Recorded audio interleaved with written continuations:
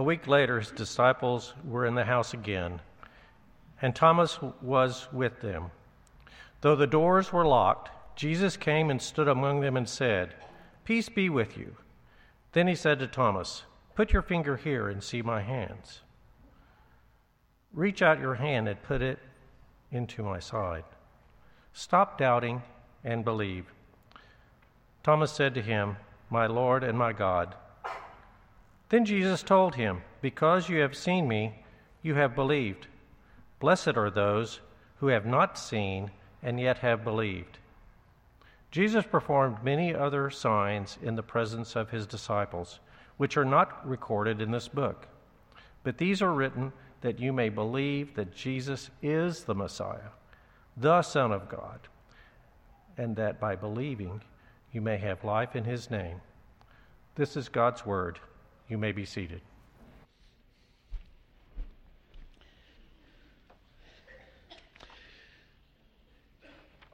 Inside of the announcement sheet, you'll find a piece of paper that looks like this. On it is not only the order of worship, but also an outline with some blanks that you can fill in, places where you can take some notes for the message that we're going to be looking at this morning. The text, John chapter 20, that Stephen just read for us at the end of John's Gospel. Before we pray and before we get into that text, just a reminder that, there are so many things that happen in our church family that go on behind the scenes. They happen a lot of times when we're not around, like on a Sunday morning or a Wednesday night. And one of those recently has been a lot of work with our AV. As you know, not only do we have sound and lighting and video projection and all these kinds of things, but we also live stream. And over the last couple of weeks, about the last 4, 5, 6 weeks or so, there have been a lot of folk that have been involved in moving the sound room from downstairs up into the balcony up here where you can see it.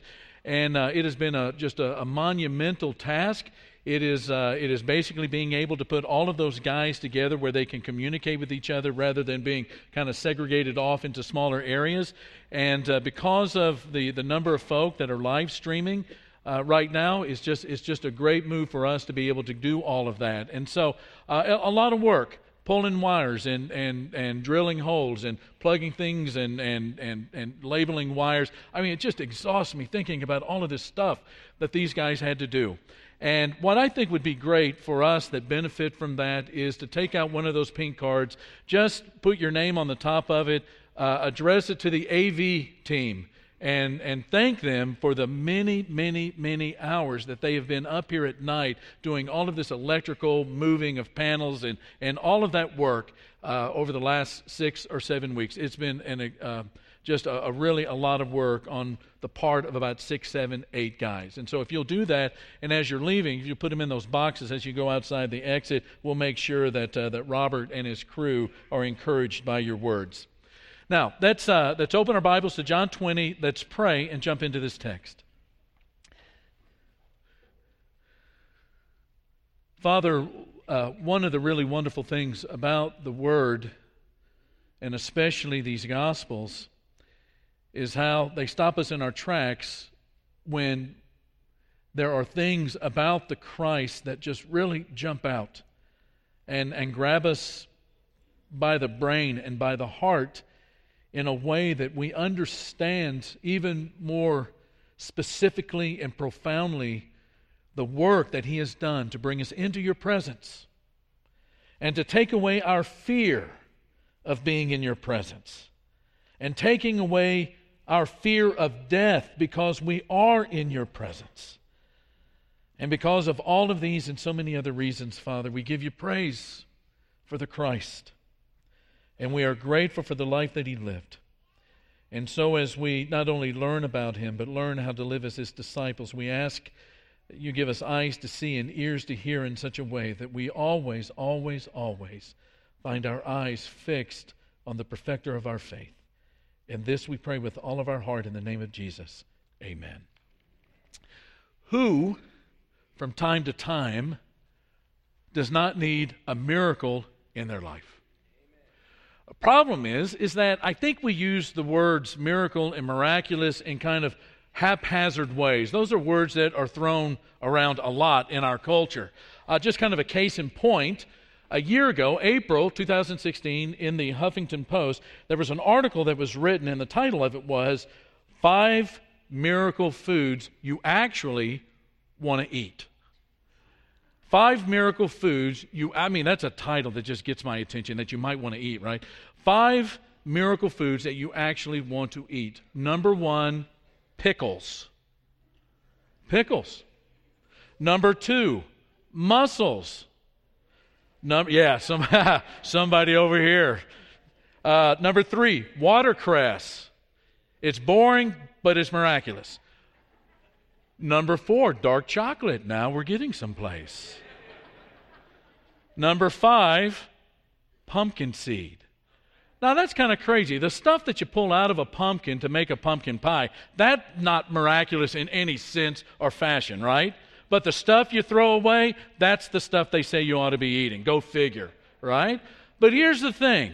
The word miracle, the word miraculous, it's just sort of in the English language, it's just the new healthy. That's what it is.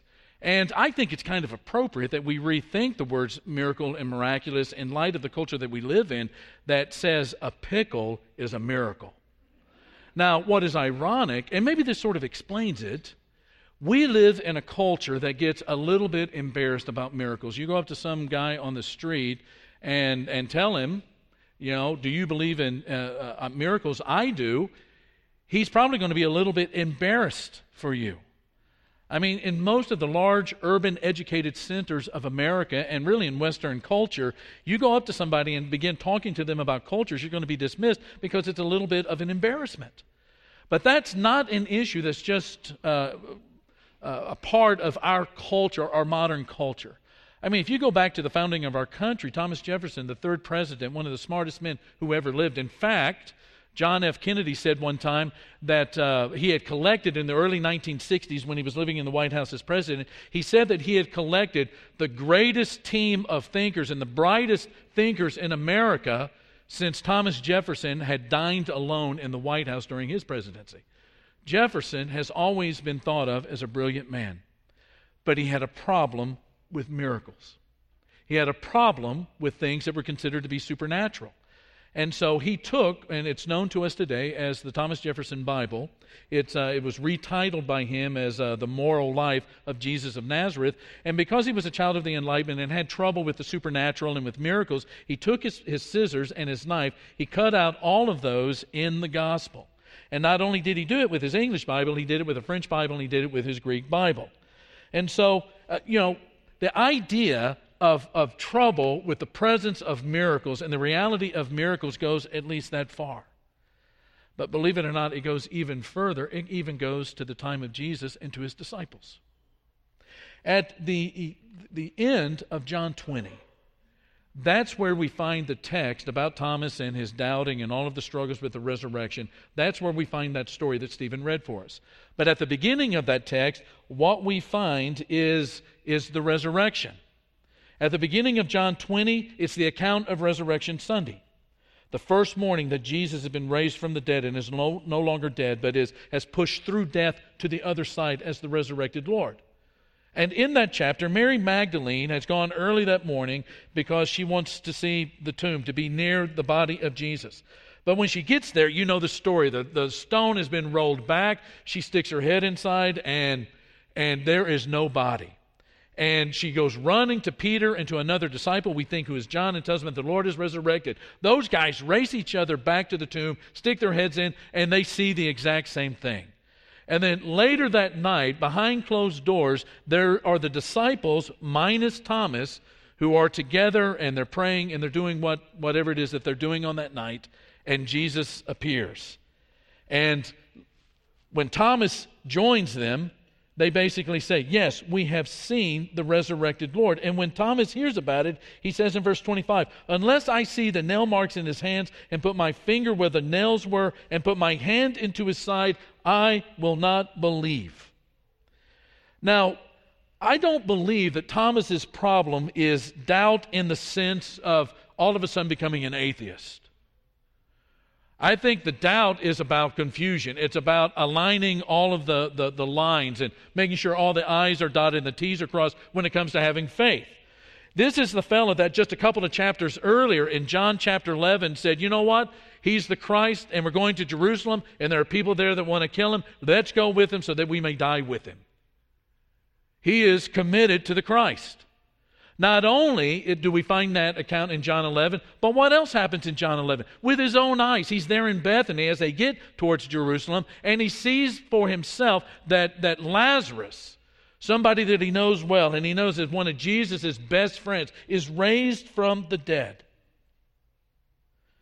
And it's the confusion about the identity of Jesus and the resurrection of Jesus that he's struggling with.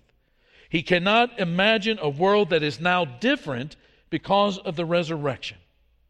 And so a week later, after saying, unless I'm able to put my hands and in a very tangible, physical, literal way touch those wounds, I'm not going to believe it. And so a week later, they're behind closed doors again. Here's Thomas with the disciples this time, and Jesus appears. He says, "Peace." And he walks up to Thomas and he says, "I want you to put your fingers here and to see my hands.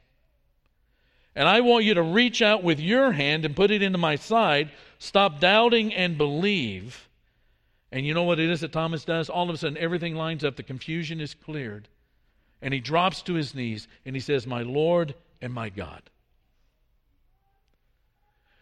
Now, where our world may be a little bit embarrassed about miracles, the Bible is completely and utterly unashamed of them. The Bible is not embarrassed at all about miracles. Miracles are all over the Bible, from Genesis to Revelation. Think about how Christianity, you just think for a moment, how Christianity would be different if you take away the top 3 miracles in the Bible. For instance, suppose we did not have any information whatsoever about creation. That we do not know, because we've not been told, that God created it out of nothing, that God created it with these purposes, that He created us in His image. Think about what kind of a horrific life we would live if this is all we knew, that there's an existence but no meaning behind it. Or think about the incarnation. It's the greatest mystery in the Bible. How God and man can coexist in the same body. And just think about how our knowledge of God and His character is severely limited if Jesus does not come. Or the resurrection. How would your life be different if the resurrection never happened? We didn't know anything about it. There was no resurrection. What that means is that nothing changes. Nothing changes. That death is still this undefeated victor over every human life. That if the resurrection is not true, then nothing changes.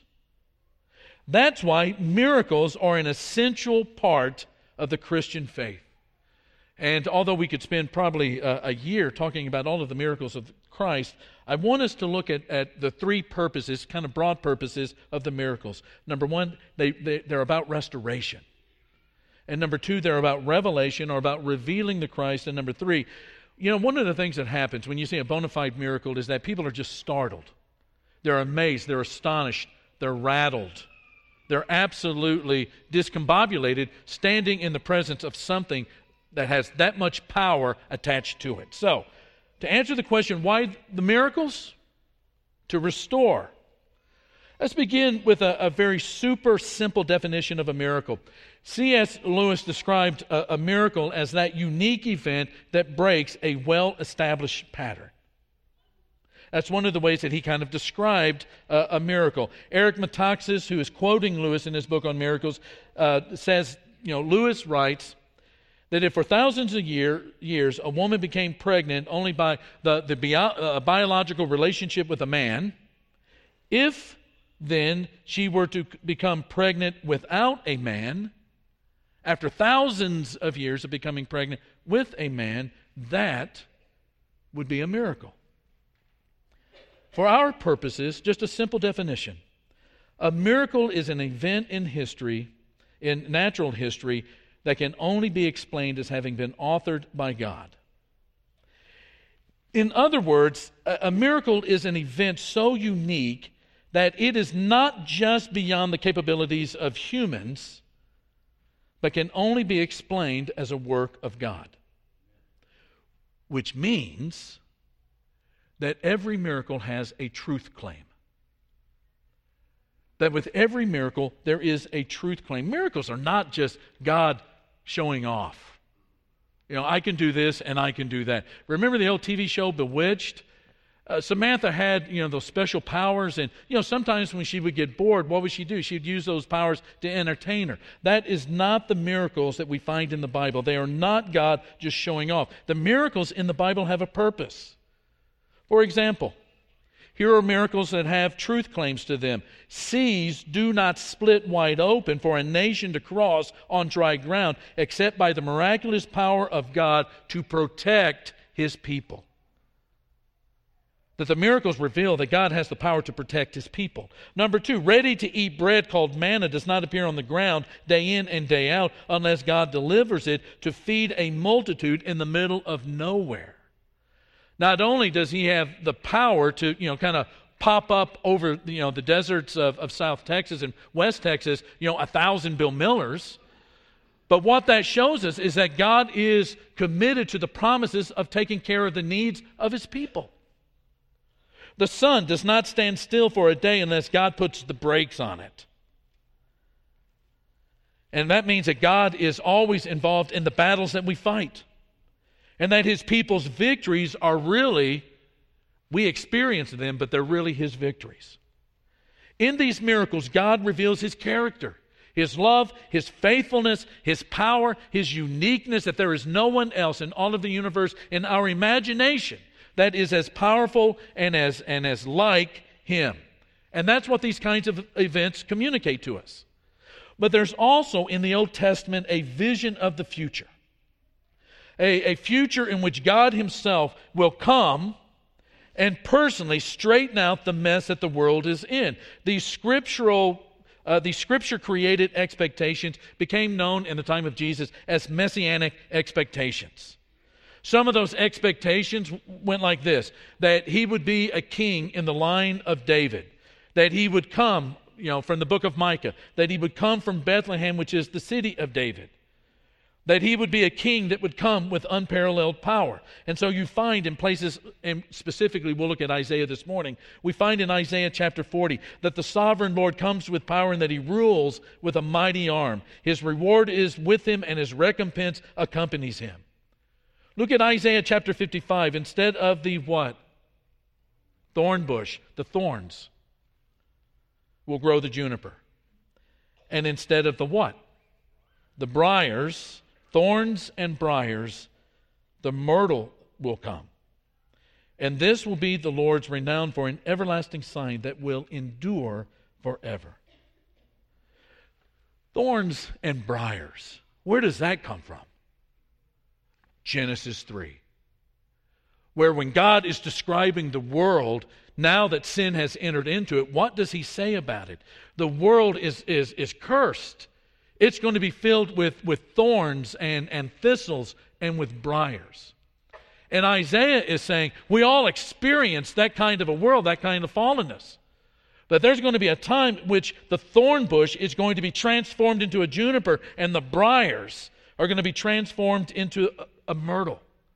That this kind of power is going to come into the world. And that it would not be only this kind of healing, but healing of individuals would be the sign of the Messiah's presence. And so you have places like John chapter 9 where Jesus is walking along and He sees a man born blind from birth, and He heals him. And people are just utterly amazed by this. No one has ever heard or seen or been able to do this kind of a miracle. A man born blind, for goodness sake, now has his sight. In Mark chapter 2, there is a guy that's paralyzed. He can't get around except unless he lay on his mat, and people, his friends, 4 or 5 of them, are able to lift him up and carry him around. And you know the story in Mark 2. Jesus is teaching in Capernaum. They tear the roof off of the house to try to get this guy down to him so he can be healed. And he is healed. Jesus says to him, "Get up and walk." In Mark chapter 7, there's the healing of a deaf man. His hearing has been restored to him. In Isaiah chapter 35, be strong, do not fear, your God will come. He will come to save you. Then will the eyes of the blind be opened and the ears of the deaf unstopped. Then will the lame leap like a deer and the mute tongue shout for joy. And it's not just these kinds of healings, but think about the very first recorded miracle of Jesus in the Gospel of John. It's that wedding feast at Cana where he turns water into wine. Going back to Isaiah chapter 25 and a vision of the future, on this mountain the Lord Almighty will prepare a feast of rich foods for all peoples, a banquet of aged wines, the best of meats and the finest of wines. God's great power would return, and these great miracles that were being done by the Christ would reveal what it is that God is going to accomplish. And that is the end of death. I mean, you think about the coming attractions of the kingdom of God. It's the end of death. It's the end of disease, the end of disabilities. Imagine a world in which people's minds are healed, in which people's bodies have been healed. The end of disasters. None of these things exist because there is an incomprehensible, benevolent might coming into the world that changes everything. And so part of these miracles were not only to express God's future, but also to reveal the Messiah. And one of the ways that the Gospels refer to a miracle, especially in John's Gospel, is that they are a sign. I mean, why doesn't he just say a miracle? Why does he say a sign? Well, think about the nature of a sign. I mean, what really is a sign? A sign communicates a reality beyond that sign. For instance, you're driving down the road, you see a sign with a deer on it. What does that mean? Don't run over the deer. You're driving down the road and all of a sudden you see a sign with a bunch of curved arrows on it. What does it mean? It means, Mark, slow down. Look for dangerous curves down the road. I mean, you're not looking for it right there at the sign. Your visual is not to be focused right there on the sign. It's to look at the reality down the road to which the sign points. John calls the miracles of Jesus signs. He's saying, do not stare at the miracle for the sake of the miracle, but to discern the reality that they point to. Jesus even had to help John the Baptist understand the signs. You know, John has been put in prison, sends a couple of his disciples. They find the Christ, and they say, hey, John sent us to ask you if you're the one or should we look for another. And Jesus says to the disciples to go back to John, go back and report to John what you hear and see. The blind receive sight, the lame walk, those who have leprosy are cleansed, the deaf hear, the dead are raised, and the good news is proclaimed to the poor, and blessed is anyone who does not stumble on account of me. A Pharisee by the name of Nicodemus picks up on the signs. He says in John chapter 3, Rabbi, he goes to Jesus by night. And he says, Rabbi, we know that you are a teacher who has come from God, for no one could perform the signs you are doing if God were not with him. Peter on Pentecost preaches that first sermon. And in the middle of that sermon, there in Jerusalem, he says, fellow Israelites, listen to this. Jesus of Nazareth was a man that was accredited by God to you by miracles and wonders and signs, which God did among you through him, as you yourselves know. These miracles that appear from Genesis to the maps on the other side of Revelation were to reveal a lot about God. That God, through this great power, is going to restore and he's going to bring healing. And not only that, it was these miracles revealing the very one that was going to do it, the Christ himself. And part of the reason that he did that was to reveal himself to others, but at another level, these miracles were to get our attention. That is, they are to rattle us. When you ask most Christians, why are there miracles in the Bible? Why did Jesus do miracles? You get a lot of responses, all of them right and all of them good. It was to help people who needed it. One of the reasons that he healed people is because here was a person that was in pain, here was a person that was in need, here was a person in grief or in sorrow or suffering. And one of the reasons that Jesus did it was to offer compassion and to show the compassion of God to that individual. He did it because he loved people. But not only that, he did it to authenticate his teaching. You remember there in Mark chapter 2 about that fellow that has been dropped down through the roof as Jesus is teaching. And he's dropped down and everybody's expecting him to say one thing and he says a completely different other kind of thing. He didn't say be healed. He says your sins are forgiven. And everybody in the room, especially those Pharisees and those religious leaders who were expecting something else, said, who in the world does this guy think he is? Only God can forgive sins. Who does he think he is? And they begin to look at him, and not with their brightest faces. And Jesus, being able to discern what was going on in their heart, said to them, so that you know that the Son of Man has the power to forgive, answer this question, which is easier, to say your sins are forgiven, or to stand up and take up your mat and walk, a guy that has been paralyzed for years and years and years? Well, that's a no-brainer. The easier thing to say is your sins are forgiven, right? Because nobody can prove that one way or another. I could say it all day, and there's no proof. The harder thing is to say to this guy, get up and walk, whom everybody knows is paralyzed. And Jesus says, for you to know that I can forgive, to authenticate that forgiveness, he turns and he says to the man, get up, stand up, take your mat, and walk. And it happens. So it's to show compassion. It's to authenticate his message and to authenticate him. But one that we do not often think about is that the miracles that we read about in the Bible are to rattle people's cages. Luke chapter 5. One of my favorite stories about Peter. Jesus gets into Peter's boat and tells him, there's so many people out there. I don't want to get crushed or surrounded. I want to be in a place where I can teach them.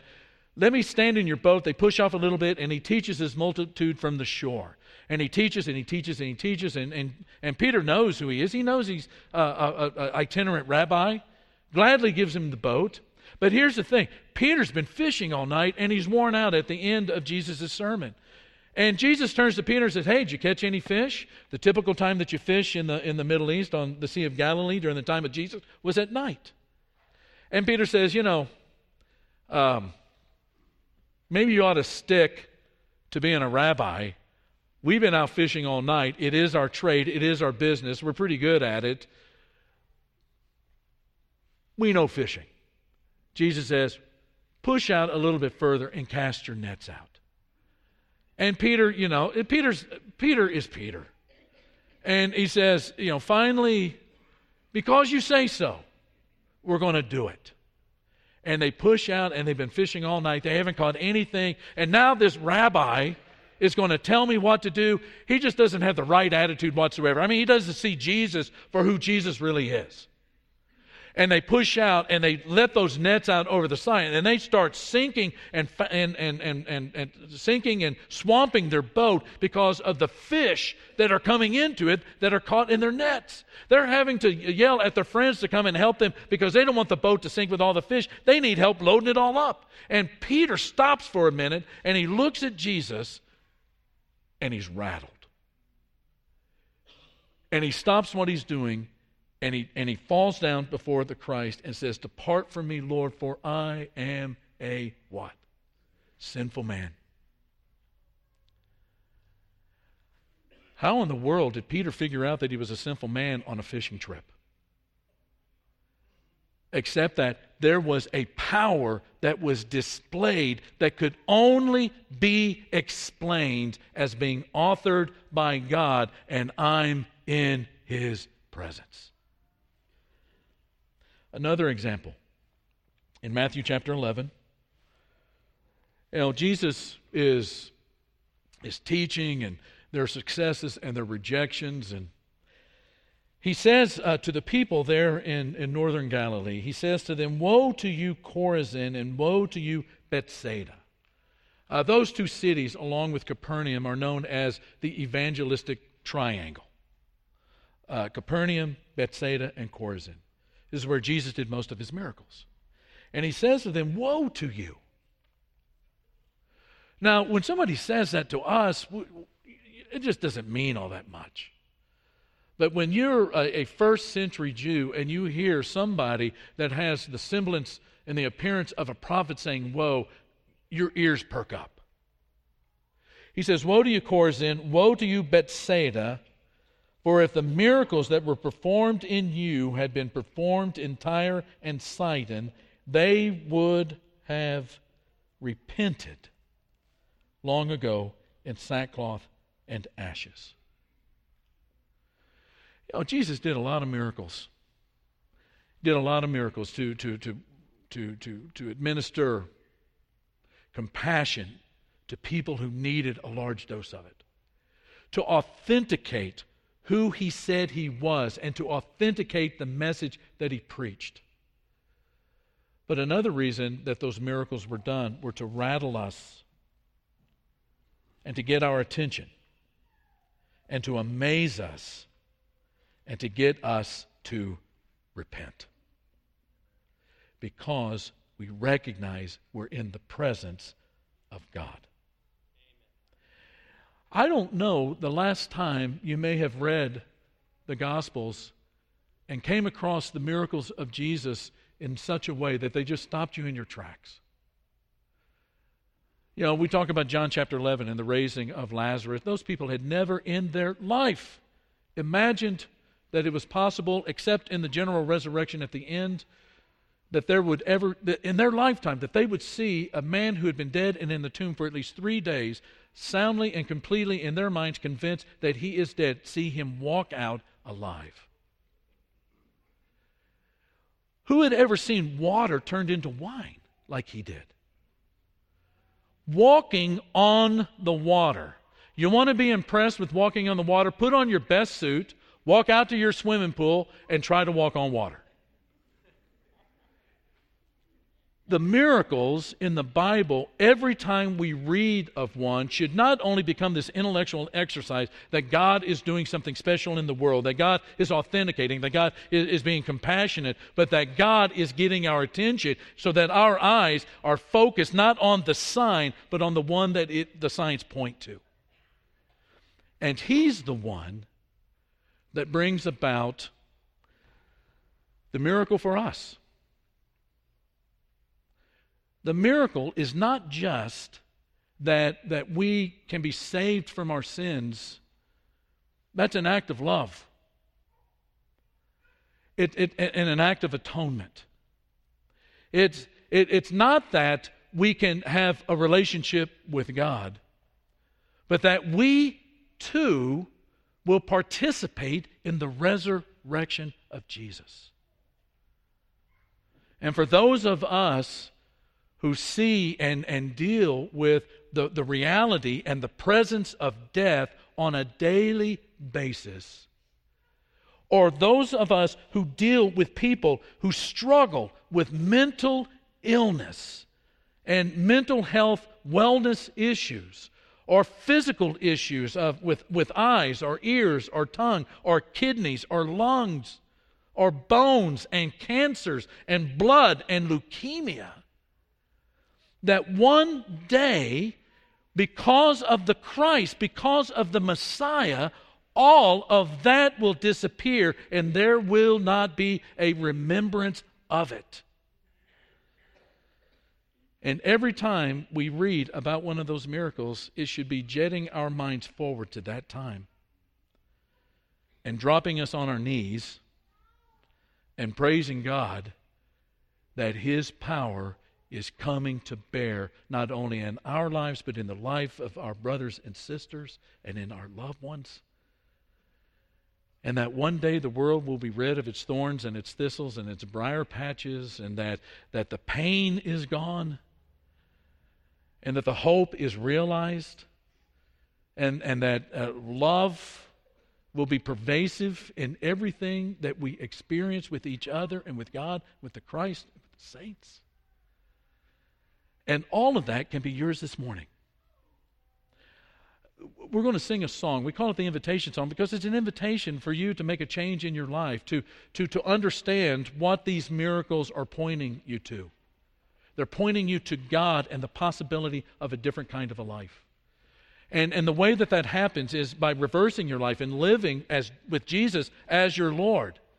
And confessing that, not just saying that intellectually as sort of an academic thing, but confessing it as the most profound truth of your life. Of participating in his death, burial, and resurrection by being baptized and having your sins forgiven and being adopted as a child and aligning your life up with the will of God from here on out. Receiving that gift of the Holy Spirit that does not leave you on your own, but equips you with a power to make those changes that you never thought were possible on your own and that you failed at miserably when you tried them under your own power. We're going to have a couple of shepherds down here at the front, and if that describes you this morning, what are you going to do with the miracles in the Bible? What are you going to do with a God that has that kind of might? And what are you going to do with a God who shows that kind of might in the ways that he does it, to show that love and hope and healing and cleansing are a reality in his kingdom? What are you going to do with that? Come down to the front and talk to these shepherds about the desire to become his child this morning as we stand and we praise God together. Have you been to Jesus for the cleansing power? Are you washed in the blood of the Lamb? Are you fully trusting in his grace this hour? Are you washed in the blood of the Lamb?